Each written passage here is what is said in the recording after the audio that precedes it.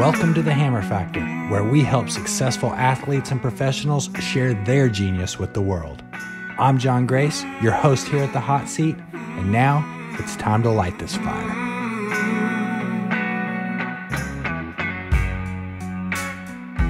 We have a very special show lined up, not only because we have an incredible guest, but we've added this guest's book to our store. Go to the Hammer Factor store, the first book we've ever had in the store, so that's exciting.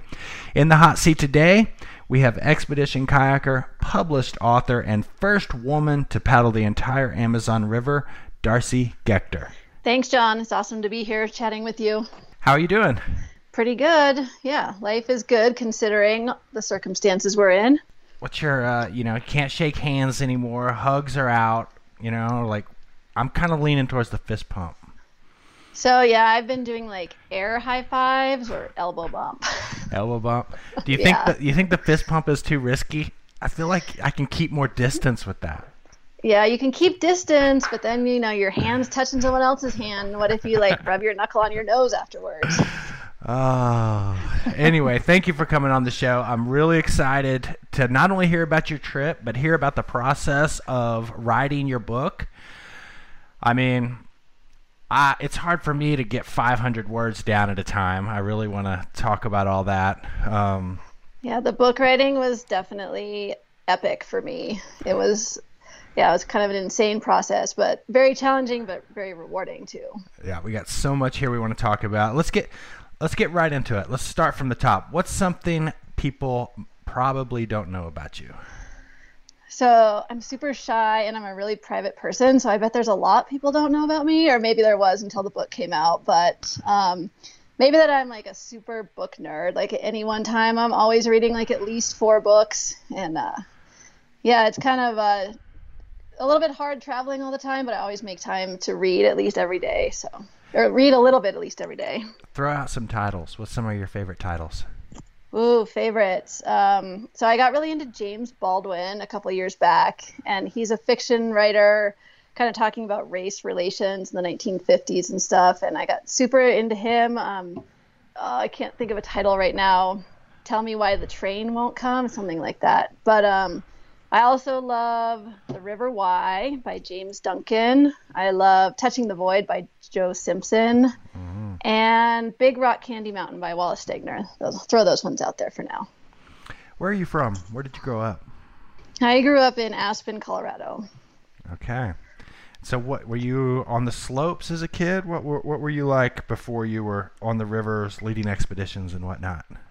So I like to ski a lot. I was never a racer, but I loved free skiing, basically any chance I could get. I was a big tomboy as a kid, and Aspen was a pretty cool place to be a kid and be outdoors because we had a lot of freedom from our parents since they felt it was a pretty safe town, and there was a free bus system that went pretty much anywhere, so we could just take the bus somewhere for the day, go on a hiking adventure, or we called it rock climbing, but it was basically climbing without ropes, and cliff jumping, playing in the river, just anything we could do to pass the time outdoors. How'd you get into paddling? I got into paddling because my middle school track coach was a raft guide during the summers. And after I graduated high school, I was out in town looking for a landscaping job because I knew that I wanted to be outside. I just couldn't think of anything else. And I ran into him and he said, "Don't be a landscaper, come be a raft guide. We're hiring next weekend." And I thought, oh yeah, that sounds like a lot more fun than being a landscaper. So I took his advice and got a job as a raft guide. And then all the other raft guides went kayaking, and kayaking didn't necessarily have a ton of appeal to me, but I was 18. All these other raft guides were 25 to 30, and I just thought they were the coolest people in the world. So I was I got to start kayaking so I can hang out with them more. And that's how it started. And they would let me go with them, but they weren't really that interested in teaching me anything. Including how to pull your spray skirt off, which it seems kind of obvious, but when you haven't ever thought about it and until you tip over in a rapid the first time, it doesn't come intuitively. But so I really kind of hated kayaking for the first year. But once I started figuring out a few things like how to roll and stuff like that, life got a lot better. Did anyone take you under your wing at that time, or were you just scrapping through it? Um, there was a lot of scrapping through in the first year, and then I transferred to Montana State. I started college at Skidmore College in New York, and I transferred to Montana State in 1998, and I met Adam Majors, and he really took me under his wing, and that's where I like got a lot better at rolling, at kayaking, and he is the person that introduced me to the whole like expedition style of kayaking and overnight kayaking trips. And my first overnight kayaking trips were in Nepal with Adam. Really? Those were your first expeditions? Yep. What an introduction. Yeah, I had never left North America before. I had never done an overnight kayaking trip, and it was, the whole thing was definitely kind of mind-blowing. So you've been at the expedition game for several years. How many years? Yes. 1998 till now, so 22 years, I guess. What rivers stick out? What are some of your favorites? Obviously, we're going to get to the Amazon, so you can leave that out right now. Leave out the Amazon. Yeah, leave out the Amazon. But what are some of the trips that really stick out?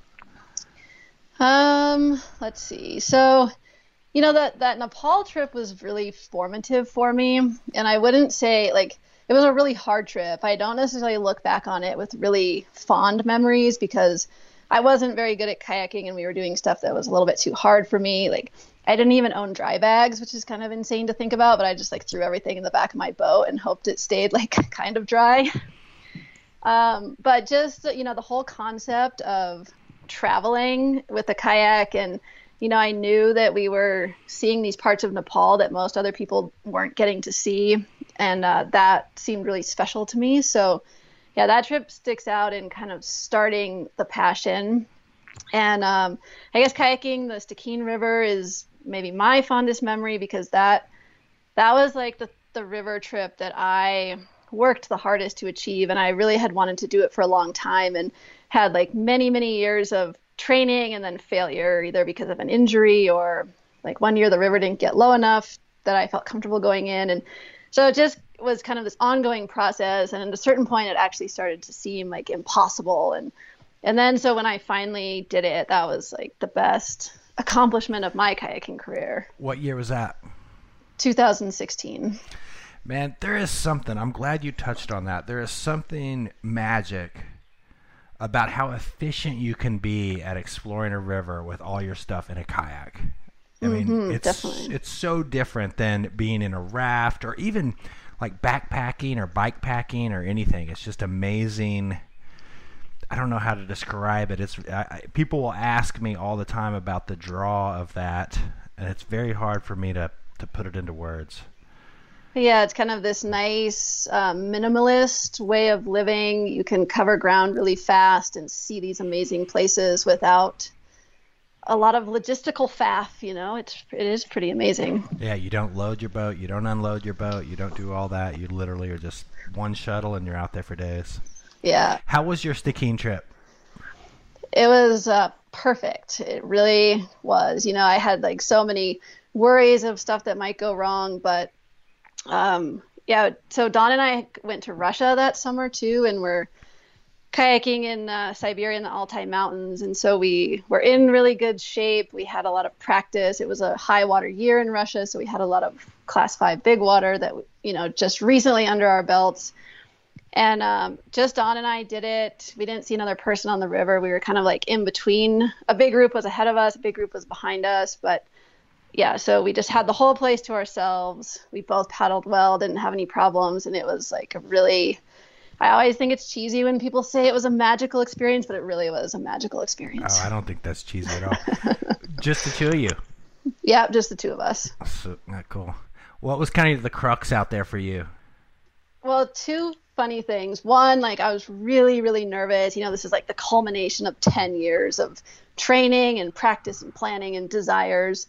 And so I was just like super nervous when we got to Entry Falls, and I tipped over in like the littlest boil at the beginning. And just when I was underwater though, I was almost laughing at myself. I was like, this is exactly what you need to just relax. And then I rolled up, and after that it was like, oh my God, I feel so much better now. Sick. And so yeah, that was, maybe that situation could have gone either way. If like panic hit my brain when I tipped over, it would have been a different story. But it was just literally like tipped over and laughed at myself in my mind. And that just really relaxed me for the rest of the time. And then, yeah, I guess Wassons was another one that was like really nerve-wracking in my mind. And we scouted and we didn't like how the right sneak looked, so we decided to run the main line. And yeah, I just kind of remember having this feeling like, I can't believe I'm here doing this, and so far it's going well, but I hope it keeps going well. Those boils right above that one are crazy on the left. Yeah, and it's so amazing to be kind of like paddling as hard left as you possibly can to fight the boils, when you know you just have to pick then the exact right moment to start paddling as hard right as you can. Yeah, and pass or fail is right above there. That's a crux section, I think. Yeah, for sure. It really was. And we actually, that first day, I was the most nervous for the first day. And after we had finished that, I was still definitely nervous for a lot of the rapids downstream, but I definitely just had a better feeling like, okay, I belong here. This is going well. This is good. So. Sick. Yeah. So when did your attention turn to the Amazon? What was your experience down there? Okay, so the Amazon trip was not my idea. Don and I, like you mentioned, we own Small World Adventures. So we spent a lot of time in Ecuador, spent a lot of time in Peru as well, like kind of on the Amazon tributaries. But the actual idea to kayak Source to Sea on the Amazon was a client of ours named David Midgley. And he's a brilliant computer programmer. He lives in London. And he was sort of having a midlife crisis that he felt like he might waste his life sitting in front of a computer. So he wanted some big adventure. And he was doing research and discovered that more people had walked on the moon than had kayaked the Amazon from Source to Sea. And actually at that point, no one had kayaked the entire thing, because everyone else who had descended the Amazon Source to Sea had either rafted or walked around the whitewater section. So he decided this would be his kind of big adventure in his life. But he didn't know how to kayak. He had never gone camping, and he really was like, you couldn't imagine a more unprepared person for something like this. So for our listeners who don't know, what is Small World Adventures? Small World Adventures is a whitewater guiding business, and we lead week-long trips in Ecuador. We also do Middle Fork salmon and Grand Canyon. But yeah, our specialty is class 3 to class 5 guided trips in Ecuador. None, absolutely none. Okay, and so Midge has no kayaking experience, or very little. Absolutely none. And he comes to you with this idea, or you took him on like a first-time kayaking trip? How did your union with Midge? Okay. Midge is in your book. This is hard for me because I haven't got all the way through your book, but I've got a lot of it, and I got to be careful about what I say because I don't want to give the book away. So Midge had but never I been want in a little kayak bit more when he backstory decided on Midge. he would kayak the Amazon from Source to Sea.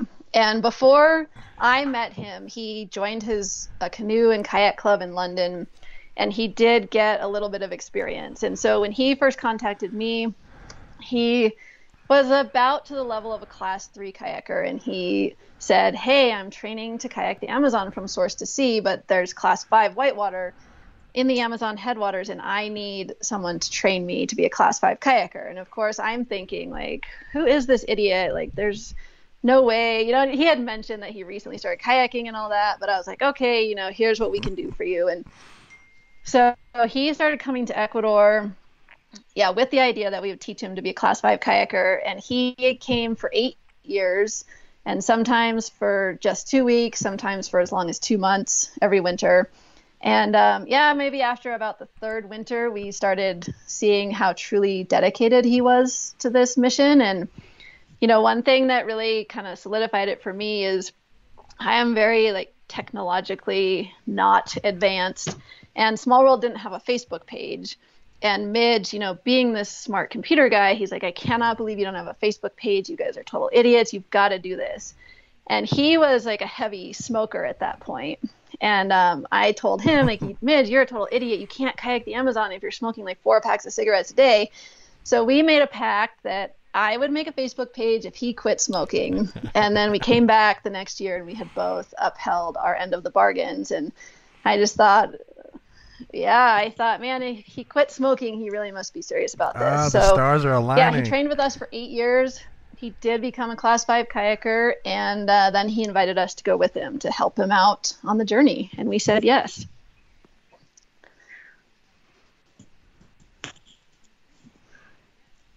Okay.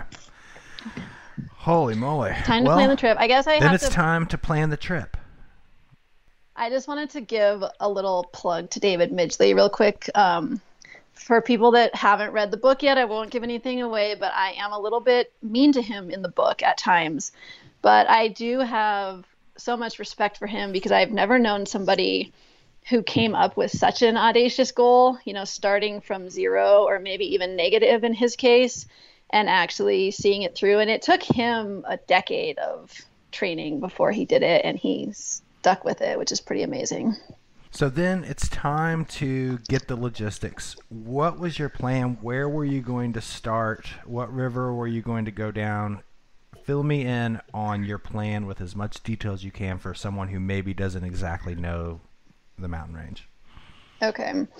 So originally we were going to start on the Apurimac River, which from 1950 until 2012, pretty much the entire geographic world agreed was the source of the Amazon.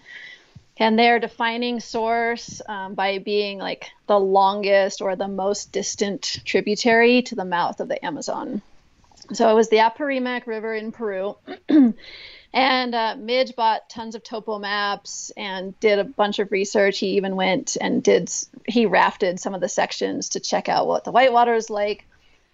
And then in 2012, so 1 year before our expedition, Rocky Contos discovered that the Montaro River was 47 miles longer than the Apurimac. And so we decided to switch plans and start on the Montaro River instead. And so what that meant, this was kind of like a last minute scramble because it was, maybe even a little bit less than a year before we went. And so we actually didn't end up getting topo maps for the Montaro River. We talked to Rocky a bit, and he didn't give us like very specific beta, but he did say he had gone and run the entire river. And he did say, you know, it's all runnable, nothing tricky, you'll figure it out. And so, you know, we did at least have the information that somebody had successfully kayaked it before. So that was obviously really helpful going in. And then, the other logistics were pretty insane. And Midge took care of a lot of it on the front end, like buying kayaks and sea kayaks for all of us, because after the whitewater, we switched into sea kayaks. And he actually hired a woman in Lima that he called our fixer. And her job was to import the sea kayaks into Peru, for example, and then help try to arrange the logistics of getting them delivered to a tiny little town in the middle of nowhere where the flat water began. And one thing that, you know, I think is hard to avoid on an expedition this long, but we had to do tons of mid-expedition logistics. And so, you know, get to camp at night, get out the sat phone and start trying to figure things out. And that was like definitely kind of a bummer because, you know, you're in this amazingly beautiful spot and you just had a really long day kayaking and you kind of just want to relax and enjoy where you are. But instead it's like, all right, you're done kayaking. Now the real work begins. Start doing logistical stuff. But things worked out like shockingly smoothly. We didn't have any major logistical problems or snafus. So I feel pretty good about that. How are you getting food for this? Like, how long of a trip are we talking here? 148 days total. Obviously, you can't pack that in a dry bag in the back of your boat. No, definitely not. So it was 25 days of whitewater. And the first 10 days, there was a road that we could meet up with a support van pretty frequently. So for the first 10 days, the van carried the bulk of our gear. And then after that 10 days, then we dropped into the canyons and we did have to start self-supporting. So the longest we went was 8 days. And then what we would do is, like right before we got rid of our van, there was a pretty sizable town. And we met a guy there that was willing to do food drops for us. So we packaged up boxes of food that we'd give to him with a date and a location on it and say, like, drop this at this bridge in 8 days. And so we had 3 food drops. And then we made it to the flat water. Did the food drops work out? Did he get it there on time? They all worked out. Nice. Yeah, he did. It was pretty amazing. And, you know, even with the whole Latin American time frame thing. Like, I think we waited 3 hours, but in the larger scheme of things, it seemed pretty insignificant. So yeah, that all worked out, which was awesome. Yeah, then in the Flatwater, we had so the Flatwater begins where Peru calls this region the Red Zone, which is like notoriously dangerous area for Shining Path, drug trafficking, indigenous people that are pretty scared of all outsiders, so they often express that by killing them. And wait a second. So the Red Zone. So you get out of the Whitewater and then you hop into the Red Zone. Yes. Okay, and so Red Zone, is this just full on jungle at this time? Steaming jungle? What kind of terrain are you in, and what kind of people? And give me a little more detail on this killing. Why do you think? Why are you thinking this? So it's very steamy jungle. We started the expedition at 15,000 feet. And we got to the Red Zone, we had dropped 13,000 feet in elevation. So like most of our gradient was gone in the first 25 days. But it's jungle region. And the reason it's so dangerous is, so the indigenous people are called the Ashaninka. And they have good reason to not like outsiders, starting from like Franciscan missionaries and the rubber boom. Like that's kind of typical for South American indigenous people, but in more recent times, like the Shining Path terrorists were really active in this region. And for people that don't know what that is, in the 1980s and 1990s in Peru, it was so it started out as a Maoist insurgency that was supposed to be like a revolution of the poor people, but it really quickly turned into just a really violent civil war, and the poor people ended up kind of bearing the brunt of this violence. And scholars today are still trying to figure out like why this 180 degrees flip-flop happened and why the Shining Path people ended up killing all the poor people. But the Ashaninka lost like a third of their population during this time. And so in this is 1980 and 1990, a lot of people were alive and remember it quite well. And then in 2012, Peru overtook Colombia as the world's #1 cocaine producing country. And so now what's left of the Shining Path work for the drug traffickers, and they obviously don't like anyone getting in the way of their business. And illegal logging is a big thing here too. Like they estimate that 80% of the wood harvested in this zone is harvested illegally. And so all these people are kind of threats to the Ashaninka. And if they have good trees on their land, the illegal loggers will move in. And the government, the military has not helped them basically at all. So they have felt the need to kind of take their safety into their own hands. And so, yeah, they have, they killed 8 Peruvian colonists right when we were getting to Peru to start our expedition, because these guys had come to set up an illegal logging operation. And it's like obviously not good to murder people, but the more I learned about it, the more I understood why they're doing what they're doing. But we got permission letters. There's like overriding bodies that are kind of organizing the indigenous people. And when we were in Lima before we started, we got permission letters from them to travel through their area. And basically what these served to do was like advise them that we were coming and let them know our intentions and that we weren't there to stay or to take anything from them. We're just passing through. And I think because of this and a couple other things we did, we had really good luck in the Red Zone. And the Ashaninka, once they read our permission letters and found out what we were doing, they were really incredibly kind to us. And they're good people just trying to protect themselves.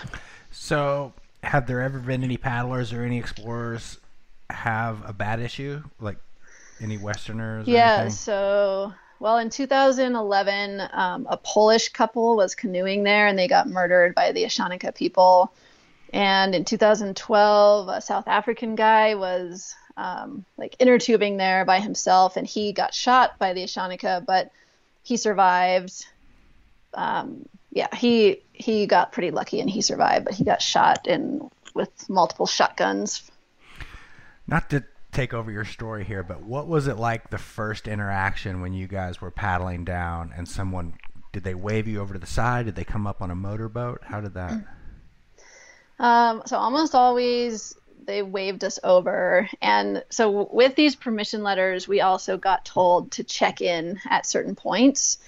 and kind of a leftover again of the Shining Path era. Every single town or village posts a guard 24/7, kind of down at their beach with a shotgun. And so basically the protocol was like, go find the guard, show him our permission letters, our passports, and let him do what he needs to do. And then, then he'd usually see if we wanted to camp, see if we needed food.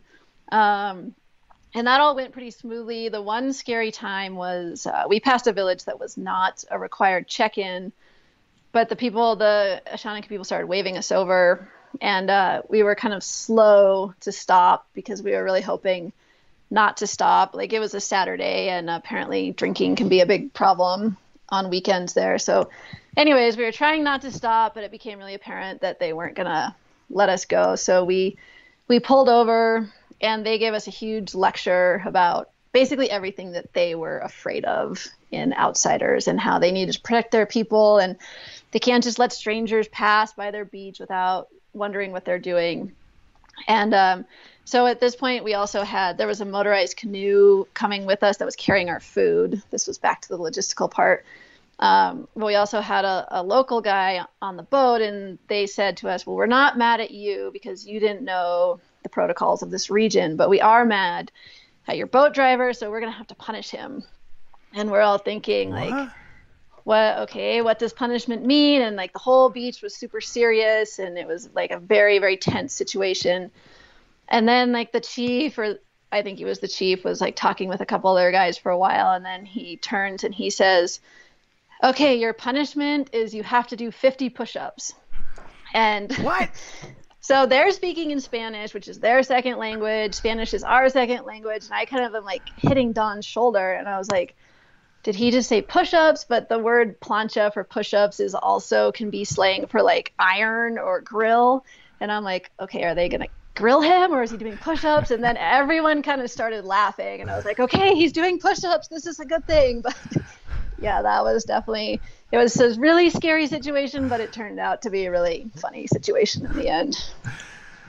Oh man. So who else on your team at this point? Is it just you, Don, and Midge? Yep, just the three of us. Okay. And so how were before we get into any more trip, I have a lot of questions. Okay. How were the dynamics all the way up to this point between the group? Good. So in the Whitewater, I guess I shouldn't just say good. I don't want to, I won't, I'm going to save a story of a funny early fight because it's part of the book and I don't want to give that away. But in the 25 days of Whitewater, we kind of had this common goal, which was get Midge through the Whitewater. We were working as a team. Whitewater kayaking is fun, so we had that going for us. And so that went quite well. The red zone also went quite well because, again, I think we had like this external threat that was making us bond together because we were all trying to survive the red zone, trying to do our best to get out of there as quickly as possible and not upset anyone in the process. And that went well. And about day 60 of the expedition, we got out of the red zone. And without any kind of external threat, I think we kind of just turned on each other and whatever angst or fear or boredom or anything, and we couldn't like say, we got to bond together and make it through this. So we just kind of started devouring each other. Can you give me an example? What was devouring each other like? You took my pot and like start throwing rocks at each other. What? Give me an example. Never came to physical blows, luckily, but lots of snide comments, lots of passive aggressive. Midge was paying for the entire expedition, but he wasn't paying us, and we all kind of thought we were a team. But every now and then he would like finish his meal. We were eating dehydrated meals. He'd finish his meal at camp and like toss it at my feet and be like, "Here's my trash." And then I would yell at him for a while. And there was a lot of problems about the pacing because Midge, very rightfully so, didn't want to paddle too hard or too long every day because he was worried about getting tendonitis. He didn't want to do anything that would jeopardize his success.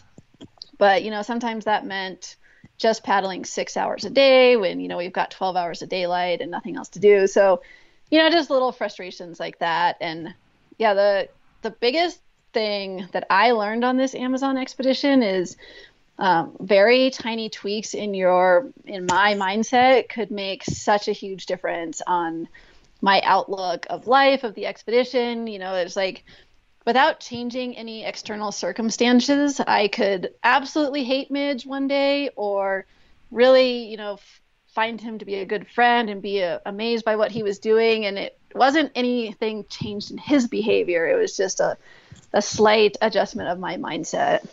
Your state of mind. Exactly. I didn't realize how powerful it was until this trip. What about nature? What were you surrounded by as far as environment? I mean, you had this kind of human danger, I guess you would call it, in the red zone. Were there any animals you were scared of? Was it just constant jungle tweak? Not too many animals we were scared of. Of course, like probably watching too many jungle movies, we'd always ask the locals, like, hey, can we swim here or will the piranhas get us? And they would always laugh at us and be like, no, you idiots, there's no piranhas here. But they would warn us about like stingrays. We did see a couple that like had a bigger wingspan than my arms. And so they would say like, shuffle your feet and make noise when you get into the water, but watch out for the stingrays. People there were also pretty worried about caiman, which we did see some at night if we like shined our flashlight on the shore. But the Amazon is pretty populated. Once we got down to the flat water, there was a lot of people, a lot of villages. And so I think the vast majority of the wildlife gets sort of scared away by the people. We saw tons of fish, and that was pretty cool, tons of bird life. But after we got out of the whitewater canyons, we didn't see any more wild mammals. I guess we heard howler monkeys quite a bit, but we didn't see them. Were you just buying food with reales? How were you getting food and supplies? Yeah, so all of us brought 50 days worth of dehydrated meals because we weren't sure like how soon we would start seeing villages regularly where we could buy food. So yeah, all of us had 50 days worth of food. I brought about 80 days worth of food because I'm vegan and I didn't know if I'd be able to find vegan food or not. But yeah, basically once we started hitting the bigger cities, we would go to the ATM machine, get whatever the local currency was, and go buy food. And it was really easy for the guys because fish was always like abundantly available, including people would canoe up alongside of us and try to sell them fish while we were kayaking down the river and stuff. So that was pretty easy for them. And then could pretty much buy beans and rice and noodles and stuff in the bigger cities. But it was pretty easy to restock. So you're cruising, you made it through the red zone, you're in the flat water. And was it uneventful grind to the ocean, or what happened through this stage? The 2 middle months were fairly uneventful. Like it was really flat, really boring, not much to report. And the last month got really interesting again. It got to be super windy, and it was always like a up river wind. So like if we stopped paddling, there's like basically no gradient. I think from Manaus to the ocean, the river drops like 1 centimeter per mile. Ooh. And it's really flat. So if we stopped paddling, we would just get blown like forcefully back up the river. And big storms would come in too, which would make big waves, like 10-foot tall waves on the river. And then 600 miles from the ocean, we started to hit the tides too. And at first, like they weren't that strong. We could paddle against them, but maybe with like 3 or 4 weeks to go, we could no longer paddle incoming tide. So that meant we'd start paddling, maybe get a couple hours in the morning, but then when the tide would shift, we'd just have to sit it out for like 5 hours and then start paddling again. And yeah, the last week was really rough. And we were in, at this point, racing sea kayaks that aren't that stable. So we kind of felt like we had to start thinking about not necessarily survival, but thinking about our paddling technique again and staying more focused. Sick. And so then where did you end? So before we went, we looked at a map and saw like the southernmost point of land that juts out and the northernmost point of land that juts out, and like drew a line between those two and programmed like a little waypoint marker into the GPS. And we were about 2 miles off the southern shore and just paddled across this little dot, and then turned to paddle into shore.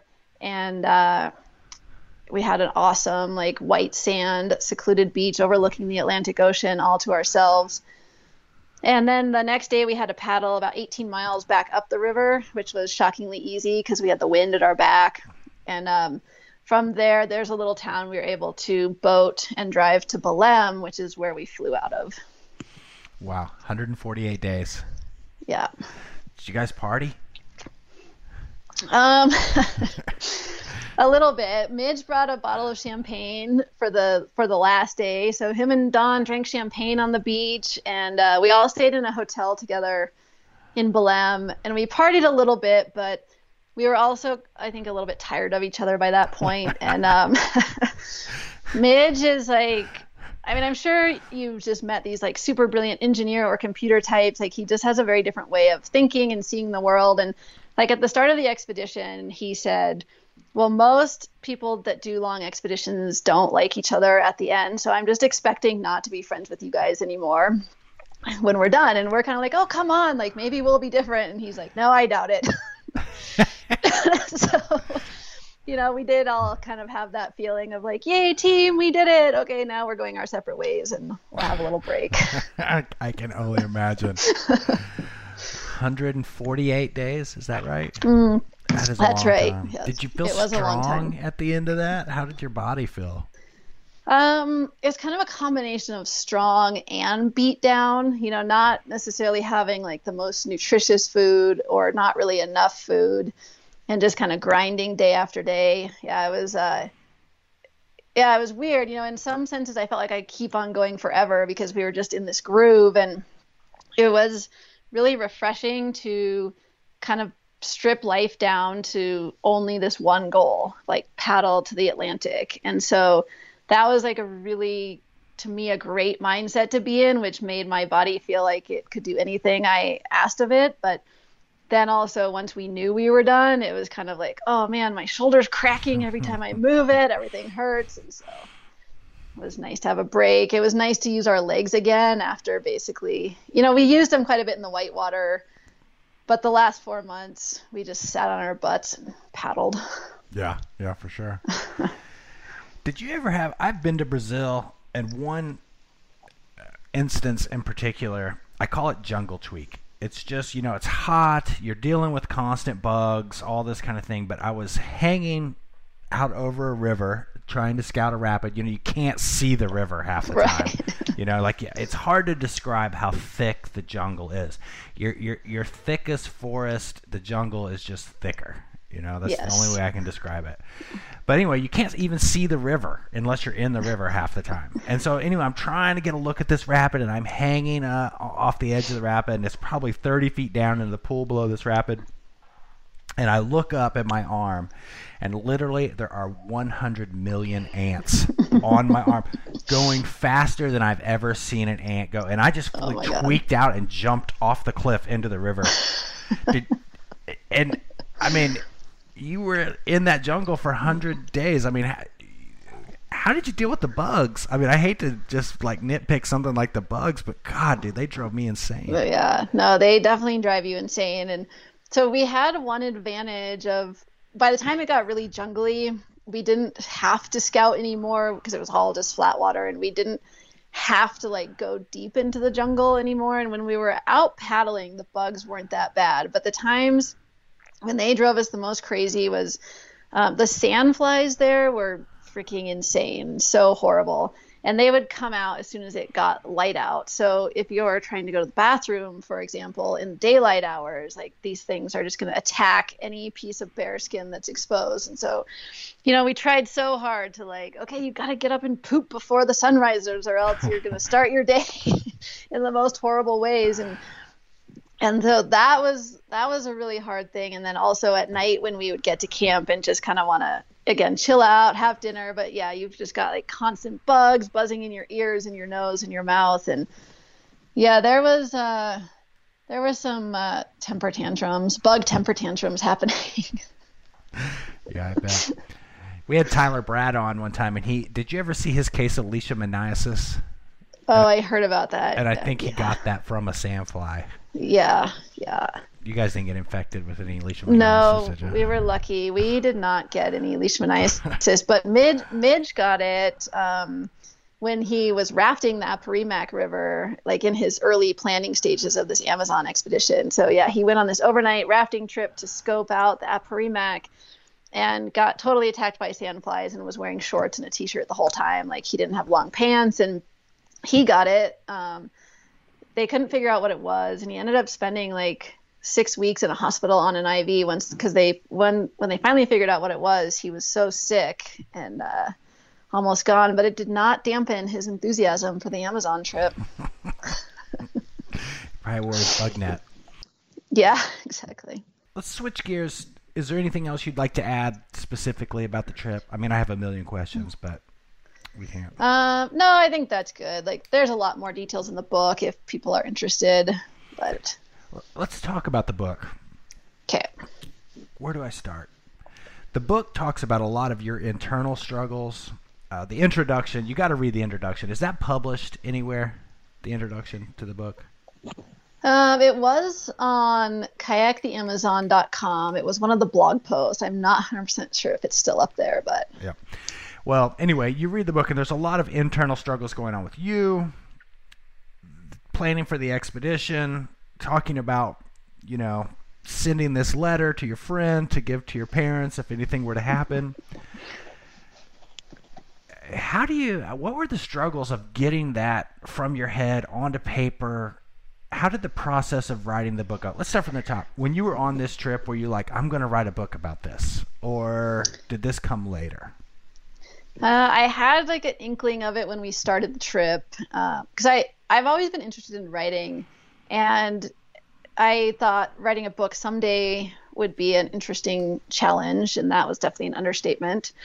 But then when we started on this Amazon trip, I was like, well, this is, I'm finally doing something worth writing a book about. So like I started thinking about it, and because of that, I brought some notebooks and like wrote notes, journal stuff every single day, which did come in handy. But yeah, it wasn't really until afterwards that I knew that I would do it. And I always have this kind of funny attitude, which is probably lucky because it allows me to do a lot of things. But I'm kind of like, oh, yeah, sure, Midge, I'll kayak the Amazon. Like, how hard can it be? And then I'm like, I'll just write a book. That'll take me a couple of weeks, right? Like I always sort of underestimate the challenges. But then that allows me to dive in. And then once I get started on a project, I get really determined to finish it. So it's probably, even though it's foolish, it might be a good cycle to be in. But anyway, back to your question. Yeah, the first drafts of the book were really bad because they were like kind of, we woke up, we ate breakfast, we went kayaking. And basically the feedback I was getting from everybody was, you have to put more of yourself into this story. Like nobody is going to relate with kayaking the Amazon. You have to give them something about you that's relatable. And, at the beginning of this chat, I said that I'm really shy and really private. And this was really extremely hard for me to put basically any of myself into the book. I'm like, what do I feel comfortable sharing with the world? What about my life is relatable to other people? But then once I got a couple ideas and once I sort of made that initial crack, it really came a lot easier, and I could see how much better it was making the book. And so that became good motivation. It's like, oh, these people were actually right. This is so much better. And so it came more easily after a few months of torturing a little bit out of myself. Something I thought that was super relatable in your book was second guessing your career, your life choices. You mentioned some things in there about slipping away, just kind of slipping away from society, and how you felt much more at home and much more at ease on an expedition. You'd spent so much time thinking about that, so much time doing that. And then looking at what you're sacrificing in, I don't know if it's sacrificing, but it's just that give and take. Can you speak to that a little bit? Your kind of thoughts on that struggle? Yeah. So, yeah, I guess, after that trip to Nepal, I started just wanting to do nothing but sort of river expeditions, and I was able to do more and more. And I found myself coming back from expeditions and not really knowing how to talk to my friends or how to relate to family that well, because I was spending more time off in the wilderness kind of by myself or with Don or with small groups of people. And then coming back to real world where people were like, oh, we're just buying our first house. We just got this promotion. And so I started to feel like our worlds were like growing so far apart that there was like no longer any common ground. And that wasn't true, but that's just kind of the story I made up in my mind. So then I would start more purposefully like cutting off those people and making more time for the rivers. And at a certain point, it was good. It allowed me to focus on river stuff, but I did kind of wake up at a certain point. It's like, well, I'm really losing all the human connections in my life, and it's really important. It's really important to me to have both now, the river time and the people time.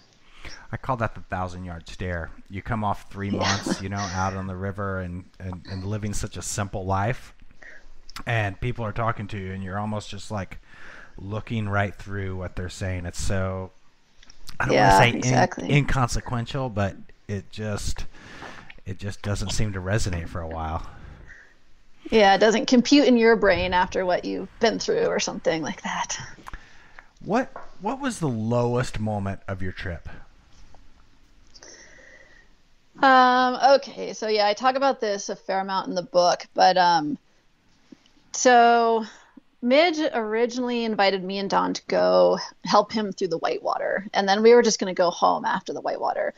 But one night, Don said to me, he's like, well, you could become the first woman to kayak the Amazon if you do this whole trip with Midge. Are you sure you're going to be okay with leaving after the Whitewater and walking away from this opportunity? And I was kind of like, oh, well, I hadn't really thought about it in that way, but you're right. Yeah, let's do the whole thing. And it was just like a automatic decision on my part. And then Don was really starting to backpedal after that. And he's like, whoa. You're like, are you sure this is going to be a big commitment? And then, but anyway, I had made my decision. And then, so he kind of felt like he had to go, I guess, but he wasn't ever that excited to be on the trip. And he had more conflicts with Midge than I did. So he was a little bit unhappy for the entire time because he was fighting with Midge, didn't really want to be there. And I kept on, so it was just 3 of us, and Don and I are a couple. I thought Midge made a kind of a risky decision to invite a couple. So I made this commitment that I would be neutral. I wouldn't side with Don just because he was my boyfriend. But the way that manifested was in me being really harsh on Don. And every time he would get mad at Midge, I would be like, oh, come on, Midge isn't that bad. And like, look, here's some bad things about you too. And Midge is putting up with them. Like, I really was horrible. But in my brain, I'm like, oh, I'll make Don see that Midge isn't that bad. And then like 120 days into the trip, I got really, really mad at Midge, and I spent like 10 days just being absolutely furious with Midge. And one night I was like venting to Don, and Don was like, oh, come on, Darcy, Midge isn't that bad. And I was like, what? I was like, you're not on my side. And then it like that moment just hit me. I was like, oh my God, this is how you have felt for 120 days. And I'm complaining because I felt this way for 10 days. And I was like, I've been a horrible friend, partner, whatever to you. And so that was my lowest moment on the trip. Ah, okay. Just like there was a moment of reflection there when the smoke cleared. Exactly. I wonder if it'd be funny to get you and Midge on the show. and Dawn, that would be good too. And Dawn. What about your favorite moment? What sticks out as a real highlight?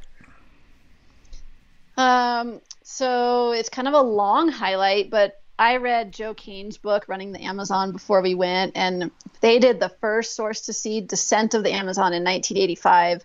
And he talks about pink Amazonian river dolphins and how they rarely saw them. The species was going extinct. And so I'm thinking, this is like 35 years later. I really hope we get to see one of these dolphins. And we saw them starting on day 30, and then we saw them almost every day till the end. And it was really like these little guys, well, they're not little, but they're weird looking, and they make like a fart sound when they can't come up for air. And we'd be like bored or kind of dejected or whatever. And then you just see these dolphins, and they're so awesome because they were curious about us, and they just come up and be like, and like that will be one of my like enduring favorite memories of the trip. Oh, killer. And so these are like pretty big, they're like, are they little animals or are they like? No, they're bigger than like so the Amazon has little gray river dolphins too they look like a regular dolphin but miniature, maybe like 3 or 4 feet. The pink Amazonian river dolphins, they're probably like 8 to 10 feet long. Like they're big creatures and weird looking. If there's an 18-year-old girl listening to this show right now and she wants to start an expedition career, she wants to explore the world, what advice would you give her? I would say, okay, so a big part of my book too is that a lot of my doubts going into this trip or around this time of my life were coming from other people questioning my life choices. You know, for some reason, like being a banker is seen as an acceptable career, but for some reason a kayak guide wasn't. You know, even though I owned my own business, I did all that kind of stuff, people were constantly asking, like, when are you going to get a real job? When are you going to settle down? When are you going to, you know, have kids? All this stuff that for some reason they felt irritated that I wasn't doing. And I don't have any regrets about. I can so relate to that. Sorry to interrupt. That's okay. Yeah, I don't have any regrets about the way I've lived my life, but the advice that I would give is to like prepare people for this kind of negative pushback and like don't let it get to you. And it's really hard to not let it get to you on some level. But if you're following your dreams, it doesn't matter what anybody thinks of them. You know, like if you're passionate about something, like that's the greatest gift that you can have in life, is to have a passion and to want to follow it and to want to put in all the hard work it's going to take and recover from all the failures that are going to happen. And if you have something like that in your life that you just want to follow no matter what, go for it and shut out all the other noise. And like, I think I did a pretty good job of shutting out the noise, but it sort of like gets etched on your consciousness if you let it. And so it's always kind of in the back of your mind a little bit. And it can, to me, it caused real struggles like in my mid 30s and even a little bit now, although I think I'm getting better at not worrying about it. But yeah, don't feel like you're doing anything wrong. Just follow your passions. That gives me cold chills. That moment when you're actually trying to get on that expedition or get better at paddling, that's when everything's simple, you know? Yeah. It's hard for people to understand that who haven't fully jumped in feet first, you know? Yeah, absolutely. And it's interesting. So I'm not like a diehard Oprah Winfrey fan, but I was watching the Trevor Noah show last winter and she was a guest and he was like, hey, Oprah, you know, you spend your life surrounded by successful people. So what is the common characteristic of successful people? And I really loved her answer. She said, people get to where they want to go because they know where they want to go. And a lot of people are being driven by what they think they should do, by what others want them to do, or what they've carried in their mind for a long time they can do. But the most important question you can ever ask yourself is, what do I want to do? And I love that definition of success. People who are successful know where they want to go. Is that right? Yeah, people get to where they want to go because they know where they want to go. Oh, I love that. That's got to be on one of the best Hammer Factor quotes right there. Thank you, Oprah. Woohoo! Yeah, thanks, Oprah. Yeah, and sometimes knowing where you want to go is hard. Like, it can be confusing, and a lot of people don't know. But that's what I'm saying is when you find that moment where you're like, I know what I want to do. I know where I want to go. Don't let anything derail you. So pure. What about your family? Were they part of this group that was second-guessing your decision, or what circle of your acquaintances were you feeling that? So I'm lucky. My parents are 90% good. You know, there's been like a little pressure from them, but for the most part, like once they knew I was serious about doing something, they didn't question it. They just said, good luck. We wish you the best. And so they were mostly good in it. So it's been, you know, like old high school teachers, for example, I'd run into them on the street and they'd be like, oh, you're still kayaking, eh? When are you going to settle down and get a real job? And sometimes just complete strangers, you know, that didn't really know anything about it. A lot of it, oddly enough, came from clients in Ecuador and, you know, who kind of got to know me over the years. And they'd be like, don't you think it's time you go do something else? And I'm like, well, then you couldn't come kayaking in Ecuador anymore, but sure. What But I about am super lucky that my family was pretty supportive, so thankful for that. what about the sport of kayaking as a whole? What have you seen within the sport and the industry, and to some degree your guiding business over, the last 20 something years?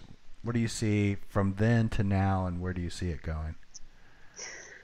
Yeah, this is kind of a tricky question. Well, a couple of things are interesting. So many people in the retail industry of kayak, selling kayaks, selling paddles, they still say that the sport is shrinking, it's not growing, and I don't find that that's true in my own kayaking life. Rivers that I used to go to and would never ever see anybody there are crowded now.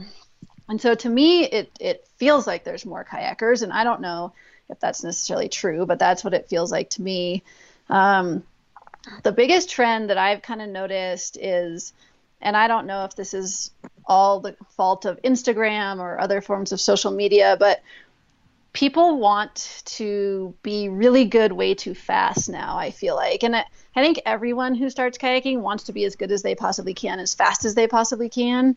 But at least like when I was starting and, even for 10 years after, it wasn't considered normal to like paddle the Middle Kings in your first year of kayaking or something. And like a lot of young kayakers that we paddle with or encounter now, they kind of have this mindset that they're somehow like failing as a kayaker if they can't run 50-foot waterfalls in their first year of kayaking. And they, and a lot of them do have good skills, but to me, there's kind of like a scary gap in experience. If you're running class 5 in your first year of kayaking, you probably don't have a lot of rescue skills. Like a lot of these same paddlers, like absolutely would never go down a run that they didn't know or without someone that knew it, because they don't have like the training to figure stuff out. And that's been maybe the most interesting trend that I've noticed in the last 10 years.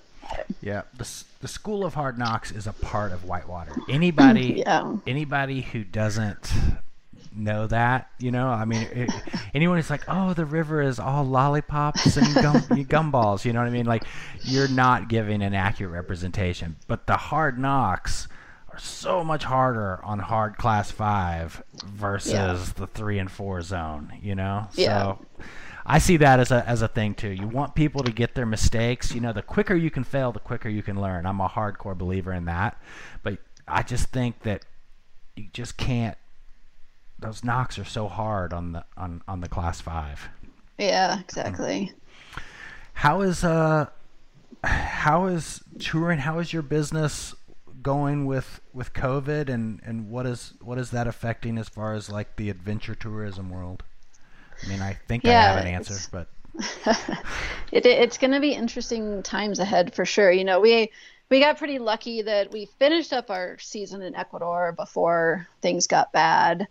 But now, we've canceled some of our early trips. Small World has a Grand Canyon trip at the end of August that we're not sure what's going to happen with. And as far as next winter in Ecuador, we're kind of in this moment where we're hoping for the best, but we're definitely preparing for the worst. I'm kind of having a hard time imagining a world where people are gonna, voluntarily want to travel internationally to go kayaking by November. It just doesn't seem that is going to be that likely. So we're trying to work with.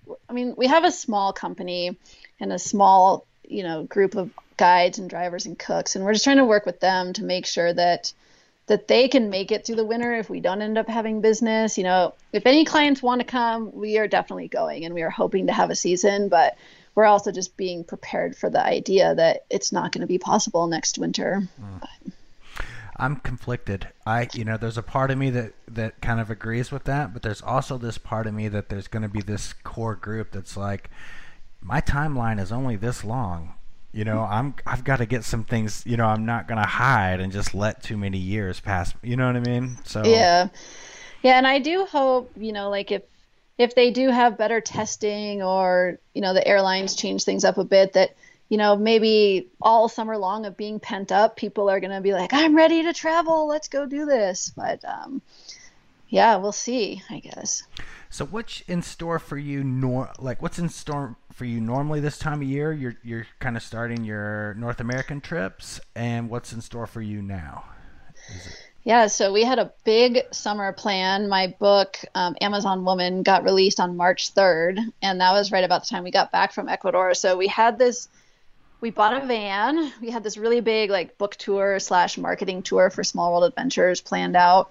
That was kind of going to go all over the U.S. and Canada, but obviously that got shut down. So yeah, we've been hanging out in Colorado. We've really tried to shift gears, or I have, for doing online book marketing stuff, which again, I'm not super awesome at that kind of thing, but been learning a lot. And so this has been a good forced downtime to kind of figure some of that out.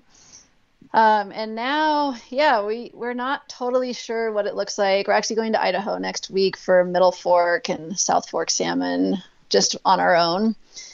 And then we're going to hope the Grand Canyon trip runs and maybe resume the book tour if things open up enough to that capacity. Yeah, I think the book tour could be really good. It's just you're gonna have to change it to a high value, low volume. It's gonna have to be smaller groups. Yeah. It's gonna have to be like an interesting setting. I think there's ways to get it done. Yeah. I don't know. Awesome. I can't believe this is the first time that our paths have crossed. Have our paths ever crossed that you know of in the past? No, I don't. We've never met in person, but I've long been an admirer of your amazing kayaking accomplishments. So I'm super excited that I got to talk to you today. Yeah. Well, thank you for that. I've never been through a 148-day expedition, so you one-up me there, that's for sure. I think that just makes you smarter than me. Is there anything else you'd want to add or our listeners to know before I let you off the horn here? Yeah, I think that's it. Like Oprah said, just figure out what you want to do and then go do it, no matter what anyone else says. Where can our listeners follow you? Are you on Instagram, through the Small World page? How do people? Yeah, people can find me on Instagram, Darcy Gechter. Of course, my last name is really hard to spell, but Gaechter. Facebook, Instagram would be awesome. Well, Darcy, thank you so much for your time and coming on the Hammer Factor. I've loved this. Yeah, thanks, John. I appreciate it.